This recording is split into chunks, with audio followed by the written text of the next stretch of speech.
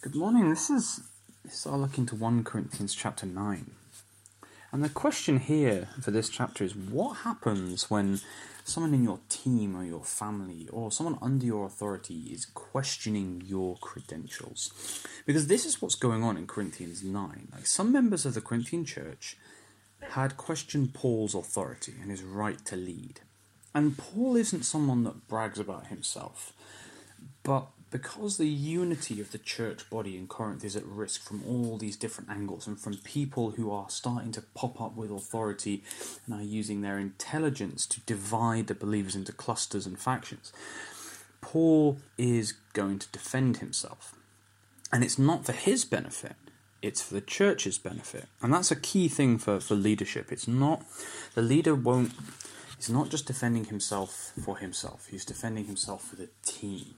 So in verse 2 he says, "You are proof that I am the Lord's apostle." Now he had taught that church. He had kind of been their spiritual mentor. They had learned from him and seen in him the example of a Christian, the example of Jesus. So take a minute, read verses 3 to 6. And Paul is challenging the church to really understand and open their eyes to what has been happening. He said, although he should be able to live with other church members and share their meals and bring the family along, as he says, like Peter does. So this is not like he's not asking for special treatment.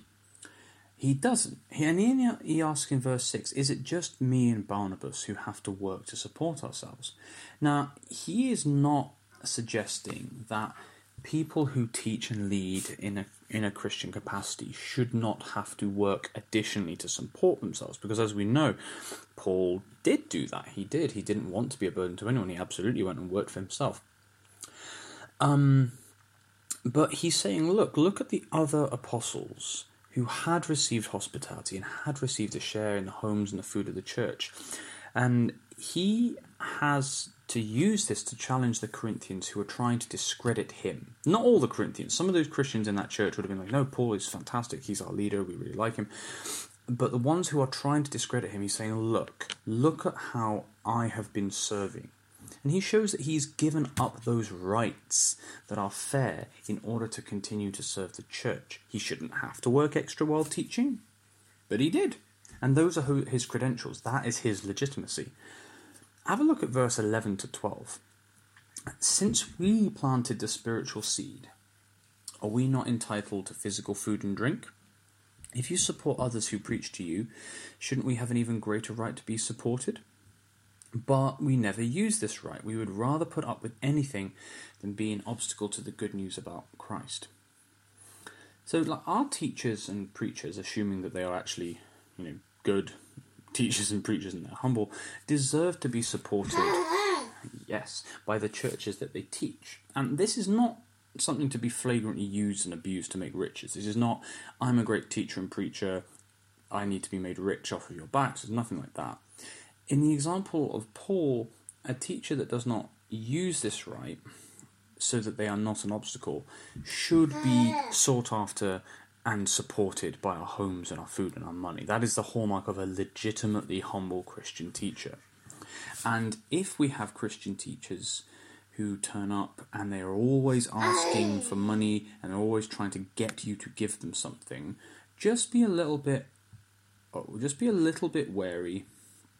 And Paul gives a challenging perspective for preachers and teachers in verse 17. He says, "If I was doing this, teaching, on my own initiative, I would deserve payment. But as it is, I have no choice because God has given me this sacred trust." If teaching the church was his own idea and he'd come up with it all by himself and he'd masterminded the plan, then yeah, that's his work. That's something he's created. He probably should be paid for it. Good for him. But he says he hasn't. But he didn't decide to do this. He was on the road to Damascus, and God showed himself to Paul, and Paul from that moment had no choice. He couldn't just go, I can leave it later. His heart had to preach the gospel. And that's why he's not saying, "Look, you need to pay me. You need to pay me right now." He's like, no. If not taking the payment, if not being a burden, gets these people to know God more, that is what I have to do. And this challenge goes for any of us Christians in any Christian work capacity. So if we look at worship leading or being the preacher or being a Christian author or something like that, and we just see it, we go, oh, that would be a great career path for me. I reckon I can do that well. Then, yeah, we probably could be paid to do it, but we possibly shouldn't be doing it. But if we know that God has legitimately called us, and we have no choice, we cannot not be a teacher or a leader or whatever it is. If we have no choice, then that's something to look into. But remember, Paul's example is that the payment you are going to receive, those of us who have no choice, the payment you are going to receive might not be money.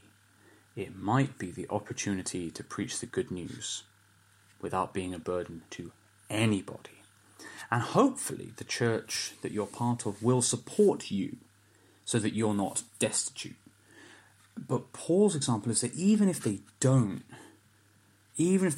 support him, even if they don't give him food, he has no choice. He has to keep proclaiming the good news.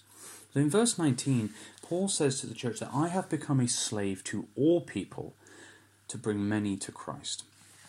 And today we don't really have so much of this because our nation has institutions in place to give our leaders salary, and but it's no less a huge challenge to take the responsibility of leadership in the church with the utmost seriousness. And that's whether you're the leader at the top, or whether you're a leader of a tiny small group, whether you're the leader of one person who comes in needing discipleship. You need to be taking that really seriously. So read verses 19 to 23 and just have a little think. What stands out to you about Paul's example? And how can we behave similarly around our friends and family and neighbours? So Paul here, he isn't saying that when he hangs around with Jewish people, he completely reverts back to how he was when he was Jewish. Or that when he's around pagan people, he suddenly starts worshipping their gods. He's not saying that. He's saying that he respects the Jewish customs and won't disrespect them and flout them, and that he doesn't demand them when he is around non-Jewish people. So for me, if we went to dinner with a Muslim family, it would be disrespectful to bring certain food and drink. I wouldn't do that. If we go to dinner with a non-believing family, it would be ridiculous to suddenly turn up demanding Christian values on their household. And Paul doesn't compromise the love of Christ or the good works of the kingdom, but he respects the culture he is in without betraying Jesus. And like we spoke about in the previous chapter, Paul also shares in the weaknesses of others, finding common ground with everyone to bring Christ to everyone. The church is the living feet of Christ when it is filled with the Spirit and spreading his kingdom. And a lot of people are wary of Christians because of their perceived judgmental attitudes towards others who don't share faith. So when we are with non-believers, how do we see Christ behaving? Does he judge? Or does he find common ground and share in their lives and enjoy food with them and laugh with them and cry with them? It's very clear reading the Gospels that though Jesus teaches and does challenge both Jewish people and Gentile people, he doesn't go around harshly judging people, but showing them love and value. And this is what Paul is modelling when he says, finding common ground. So, as we close this up, how can we model that to our neighbours and friends and family who don't know Jesus? How can we be that great example to them?